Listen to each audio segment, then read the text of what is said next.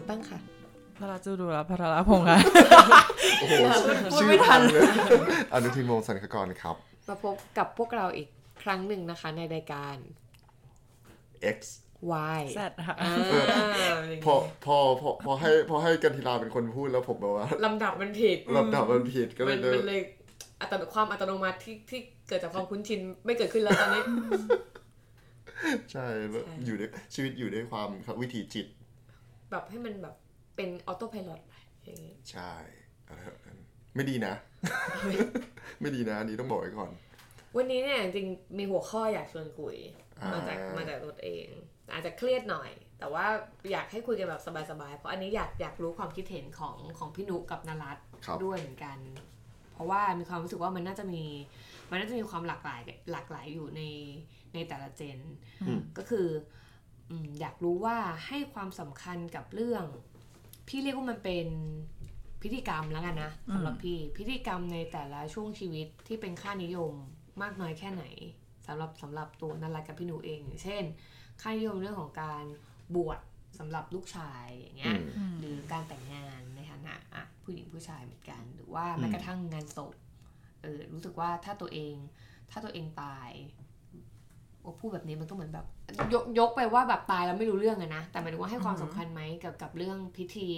งานศพของตัวเองต่อให้ตัวเองไม่รับรู้ก็เถอะอะไรอย่างเงี้ยใครก่อนดีเริ่มจากน้องเล็กก่อนดีกว่าได้อยากรู้ว่าตอนนี้เขาคิดกันยังไงแคร์ไหมเรื่องงานบวชอะไรอย่างเงี้ยงานบวชก็อย่างเช่นสมมติว่าถ้าตัวเองมีลูกชายอย่างเงี้ยแคร์ไหมไม่เลยแปลว่าไม่ได้คิดเหมือนแบบคนสมัยก่อนที่แบบว่าโหมีแบบเดี๋ยวก่อนนะนับถือศาสนาเลยไม่มีศาสนาโอเคถ้างั้นก็ชัดเพราะว่าถ้าเกิดว่าแต่ว่าในอะไรนะบัตรประชาชนไม่มีเหร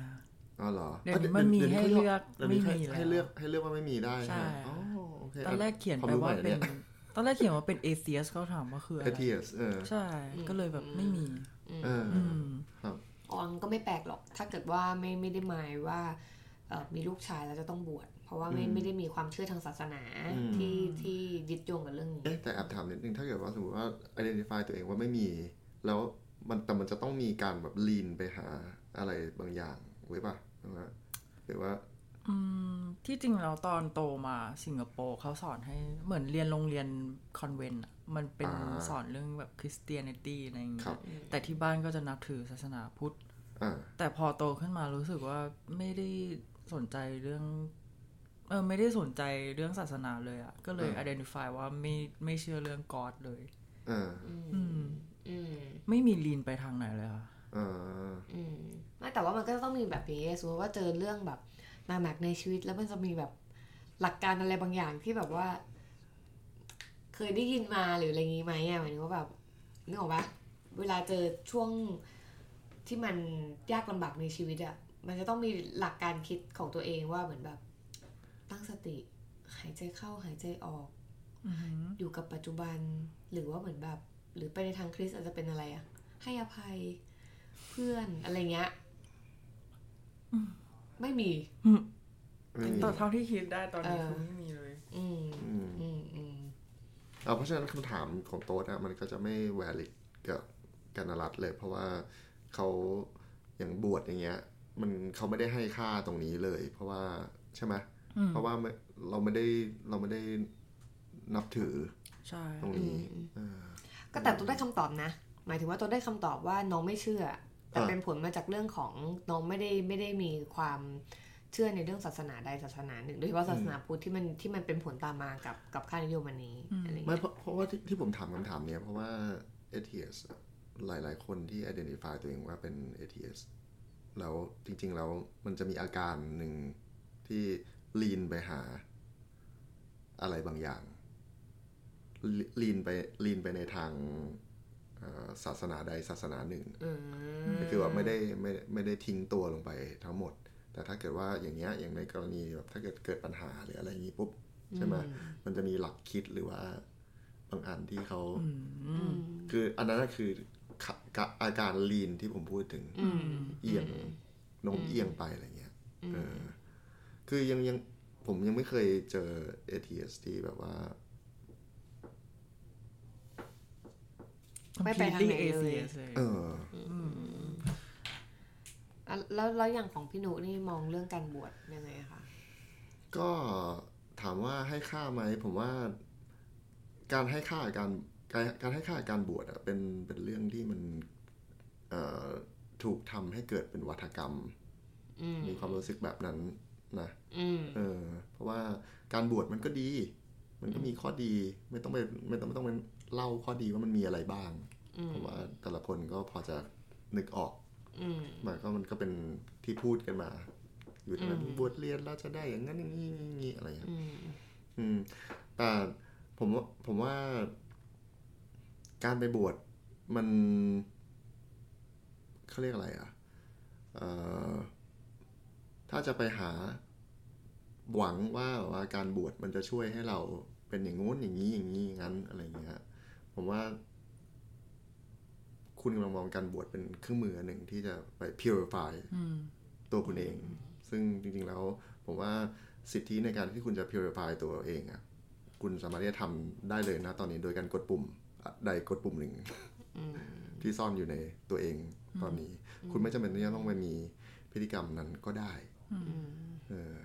ครับหรือว่าหลายๆอย่างคุณสามารถที่จะทำนอกกรอบของวัดนอกกำแพงวัดแล้วเป็น that person ที่อยู่อีกด้านหนึ่งของกำแพงวัดก็ได้เหมือนกันเพราะฉะนั้นผมมองว่าอากัปกิริยาของการหรือการแสดงออกการที่ไปบวชก็เรื่องหนึ่งกั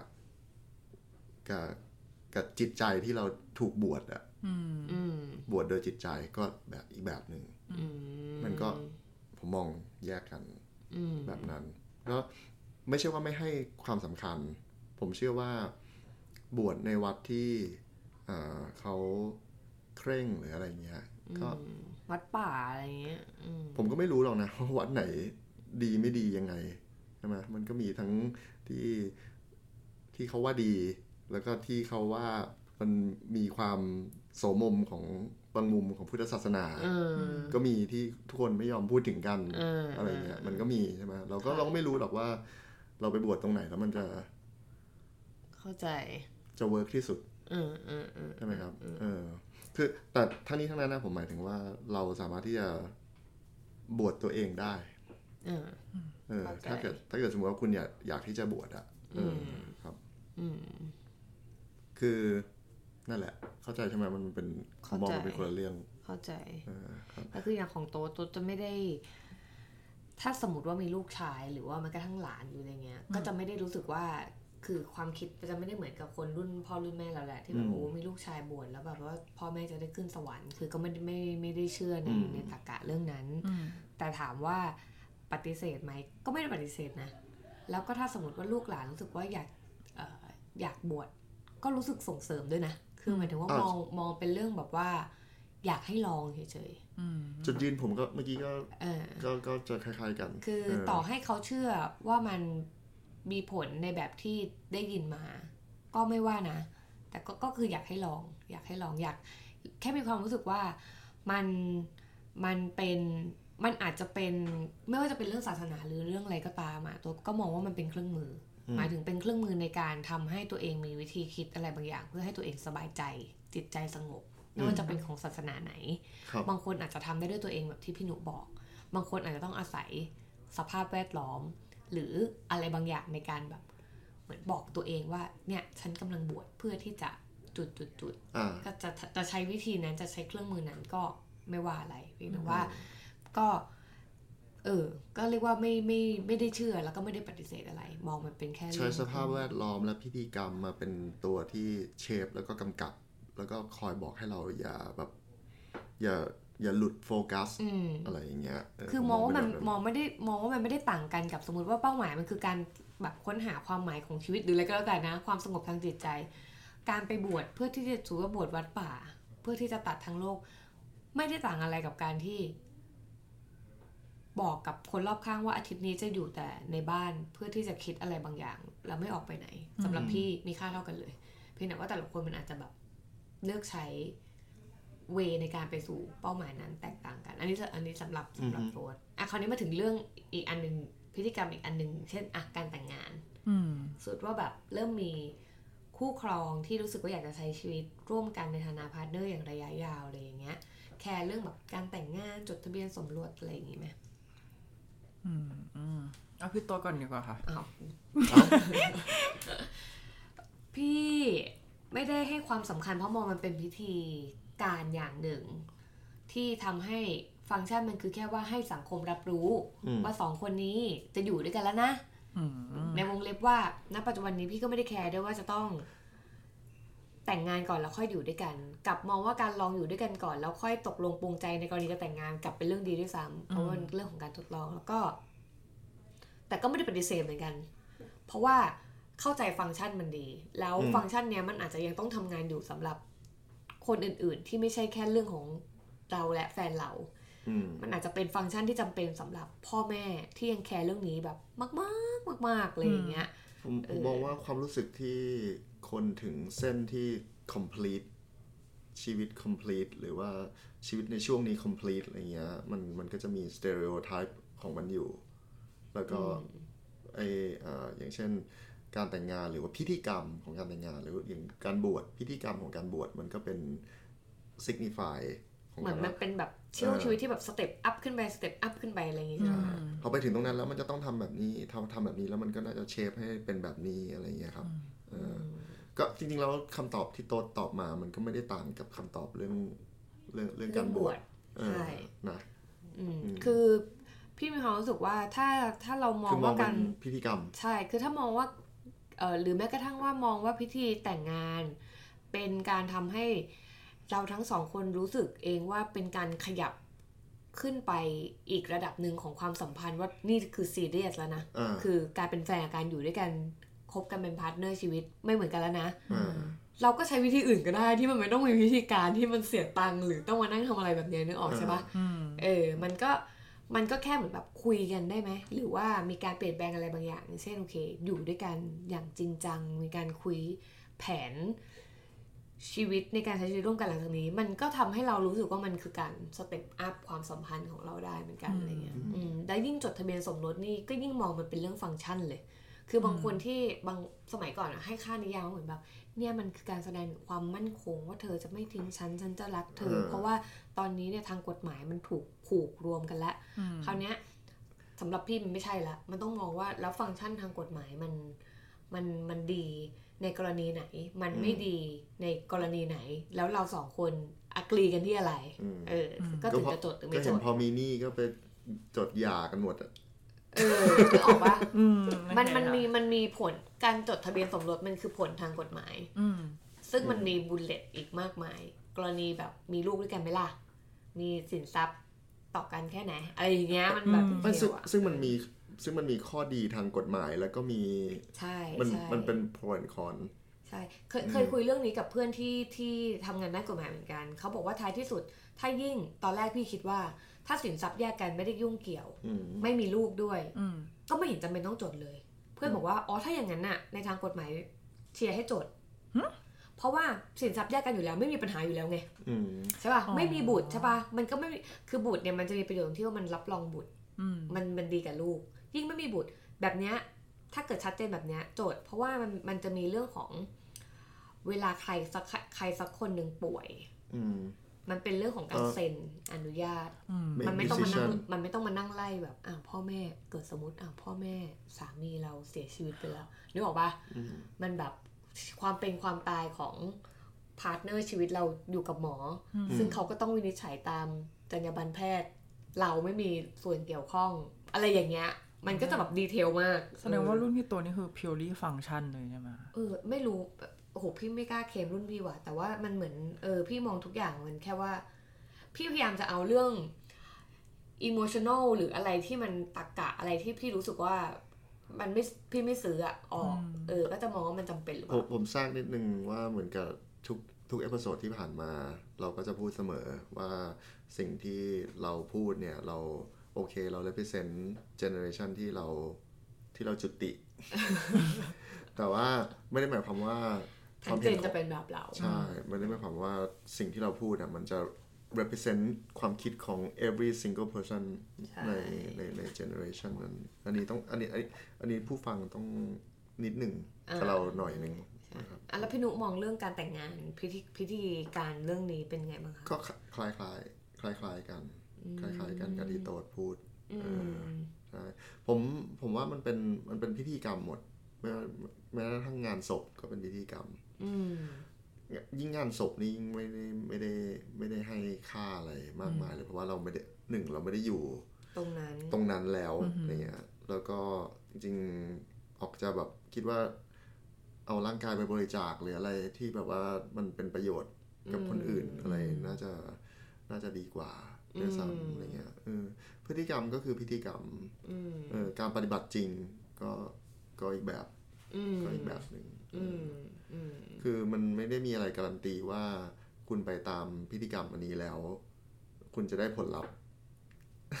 เข้าใจใช่ไหมมันเป็นคือพอมันการที่เชื่อ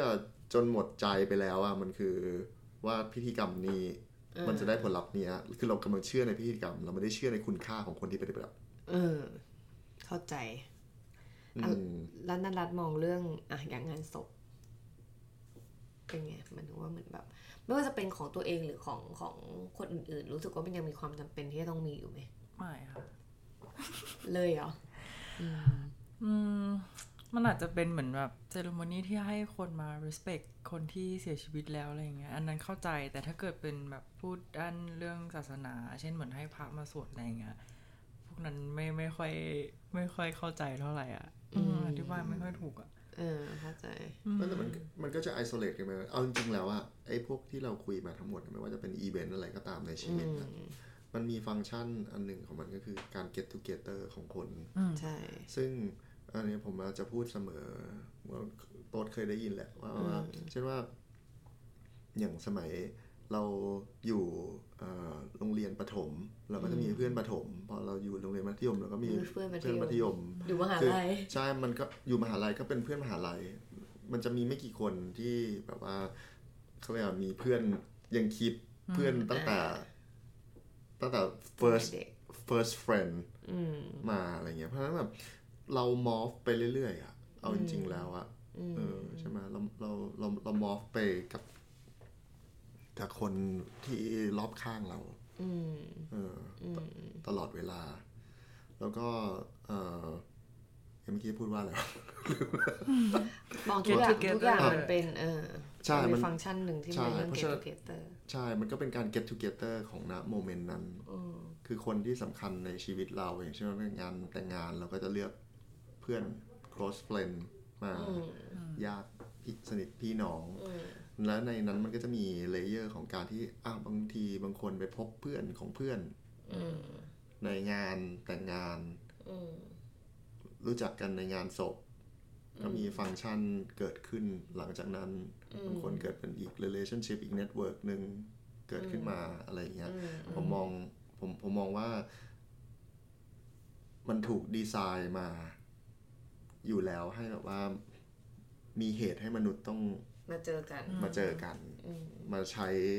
ช้กิจกรรมร่วมกันอย่างเงี้ยครับแต่สำหรับตัวงานศพอะอยากให้มีนะงานศพของตัวเองแต่ว่าไม่ได้อยากคือแบบที่นรัตน์พูดเลยหมายถึงว่ามันมีงานเกิดขึ้นงานนึงคือไม่ต้องสำหรับผมว่าไม่อยากฟูมไฟล์แบบว่ามี5 วัน10 วันอะไรเก็บ100 วันเลยมันอะไรซึ่งของตัวดาบมันเป็นแค่ความอยากที่แบบไม่ได้เป็นโหต้องทำแต่แค่แบบคิดว่าถ้าสมมุติว่าเราตายไปแต่ไม่ทำก็ได้นะเพราะก็ไม่รู้เรื่องอยู่แล้วแหละเพราะตายไปแล้วคือถ้าสมมติว่าเราตายไปเราอยากแล้วเราก็รู้สึกว่าถ้ามันจะต้องมีอะไรสักอย่างนึงเพื่อที่จะเหมือนแบบหรือแม้กระทั่งอันนี้เราคิดถึงงานศพคนอื่นด้วยว่าแต่มันก็แบบพูดได้ไม่เต็มปากเหมือนงานศพคนอื่นกูจะไปแสดงความคิดเห็นเลยวะแต่เราแค่มีความรู้สึกว่ามันคงดีตรงที่ว่าเวลาที่แบบใครที่เรา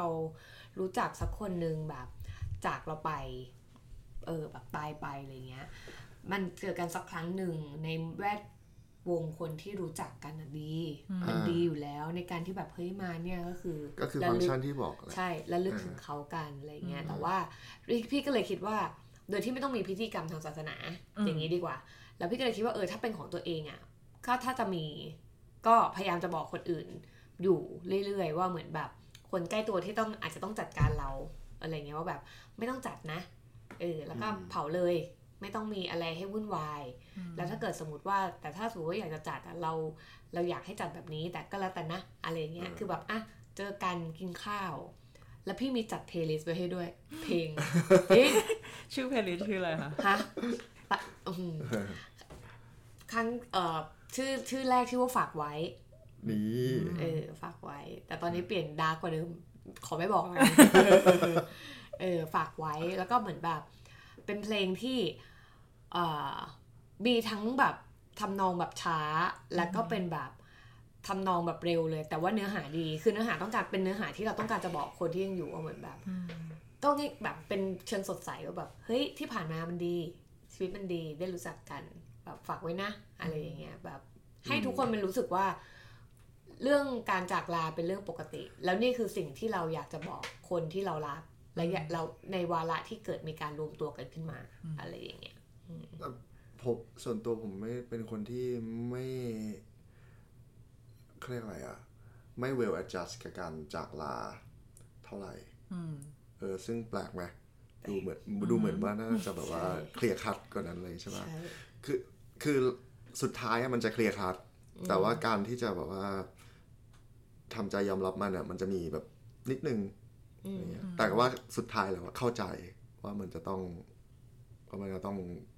จากอะไรเงี้ยเพราะว่าสำหรับผมมองการตายเป็นเรื่องแบบว่าเรื่องธรรมชาติมากแต่เราก็มีสิทธิ์ที่จะแบบว่าก็แบบก็มันก็ต้องมีการสะเทือนใจนิดนึงสะเทือนใจนิดหน่อยอะไรเงี้ยหรือว่าจะไม่เจอใครคนนี้อีกแล้วนะอะไรเงี้ยก็ต้องมีการสะเทือนใจกันบ้างเพราะเป็นพิธีไม่ได้ฟูมฝ่ายอะไรเงี้ยมองว่า just departure ก็แบบว่าถ้า the time is right แบบรถไฟมาแล้วหรือว่าเครื่องบินมาแล้ว departure time มาแล้วissue ออกมาแล้วก็โอเคนั่งเวทไป15นาที20นาทีก่อนที่จะบอร์ดดิ้งหรืออะไรก็ว่าไปเนี่ยคือมันก็จะมีเนี่ยมันเหมือนถ้าเทียบกับการบอร์ดดิ้งอ่ะก็จะเป็นอย่างนั้นอะตรงนั้นอะช่วงที่บอร์ดดิ้งอ่ะก็คือช่วงที่แบบก็เนี่ยแล้วสุดท้ายแล้วมันก็ต้องบอร์ดถูกต้องปะใช่ไหมก็เรามาอยู่นี่เราก็แค่แบบว่าเหมือนกับมาเล่นบทอะไรอย่างหนึ่งแล้วเสร็จแล้วว่าวันหนึ่งเราก็ไปจากสถานีนี้สถานีที่เราอยู่ตอนเนี้ยเดือดไหมแล้วบอกว่าน้ำตาคลอในฐานะคนถามก็ได้คำตอบนะจริงๆมันก็เหมือนหลายๆ EP เราคำตอบเราไม่ค่อยได้ต่างกันเท่าไหร่ซึ่งก็ไม่รู้ว่าจะเรียกว่าแปลกหรือไม่แปลกแต่ว่าก็จริงๆคาดหวังว่ามันจะต่างกว่านี้แหละแต่ท้ายที่สุดมันไม่ค่อยต่างกันคาดหวังว่าอะไรแบบว่าจะก็ต่างกันนิดหน่อยหมายถึงว่าในอันนี้พูดถึงรวมๆในหลายๆ EP เพราะเรามีความรู้สึกว่าเนี่ยเรา3คนก็มีทั้งเพศที่ต่างกันแล้วก็มีทั้งเจนที่ต่างกันแต่แบบด้วยความที่พี่นุก็จะเป็นแบบเจน X สมัยใหม่ไงนึกออกปะคำตอบมันเลยไม่ได้หลีกไปจากเรามากอะไรเงี้ยก็พยายามจะเข้าใจไงพยายามจะเข้าใจว่าน้องๆคิดยังไงอะไรเงี้ยอย่างนี้นี่ก็เจนลูกแล้วนะ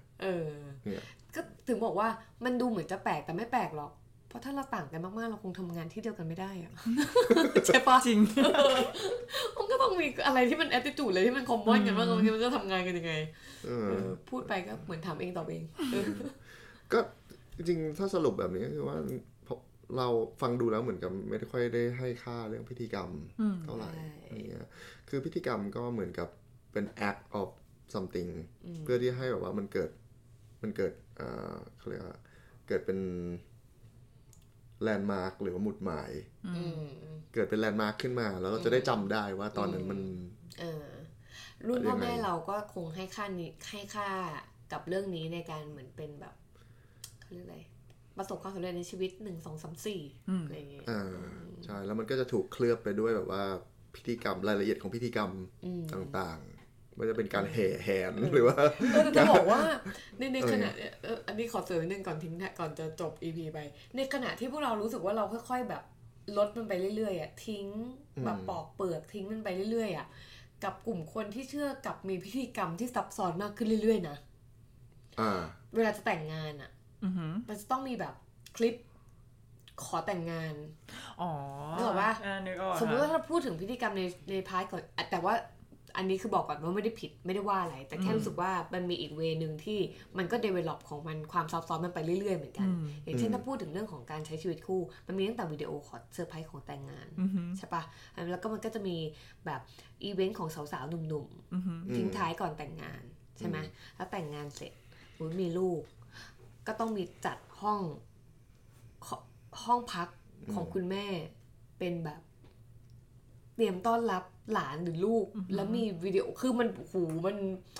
คือสายที่รู้สึกว่าแคร์กับเรื่องพวกนี้ก็จะมีความซับซ้อนและดีเทลมากขึ้นไปอีกในอีกทางหนึ่งด้วยเหมือนกันค่ะแต่ก่อนที่จะจากกันไปก็เลยเนี่ยพอดีโต๊ดพูดมาเรื่องนี้ก็เลยอยากถามว่าอย่างเงี้ยอย่างวันเกิดตัวเองเราครับเขาเรียกให้ค่ากับการต้องแบบมี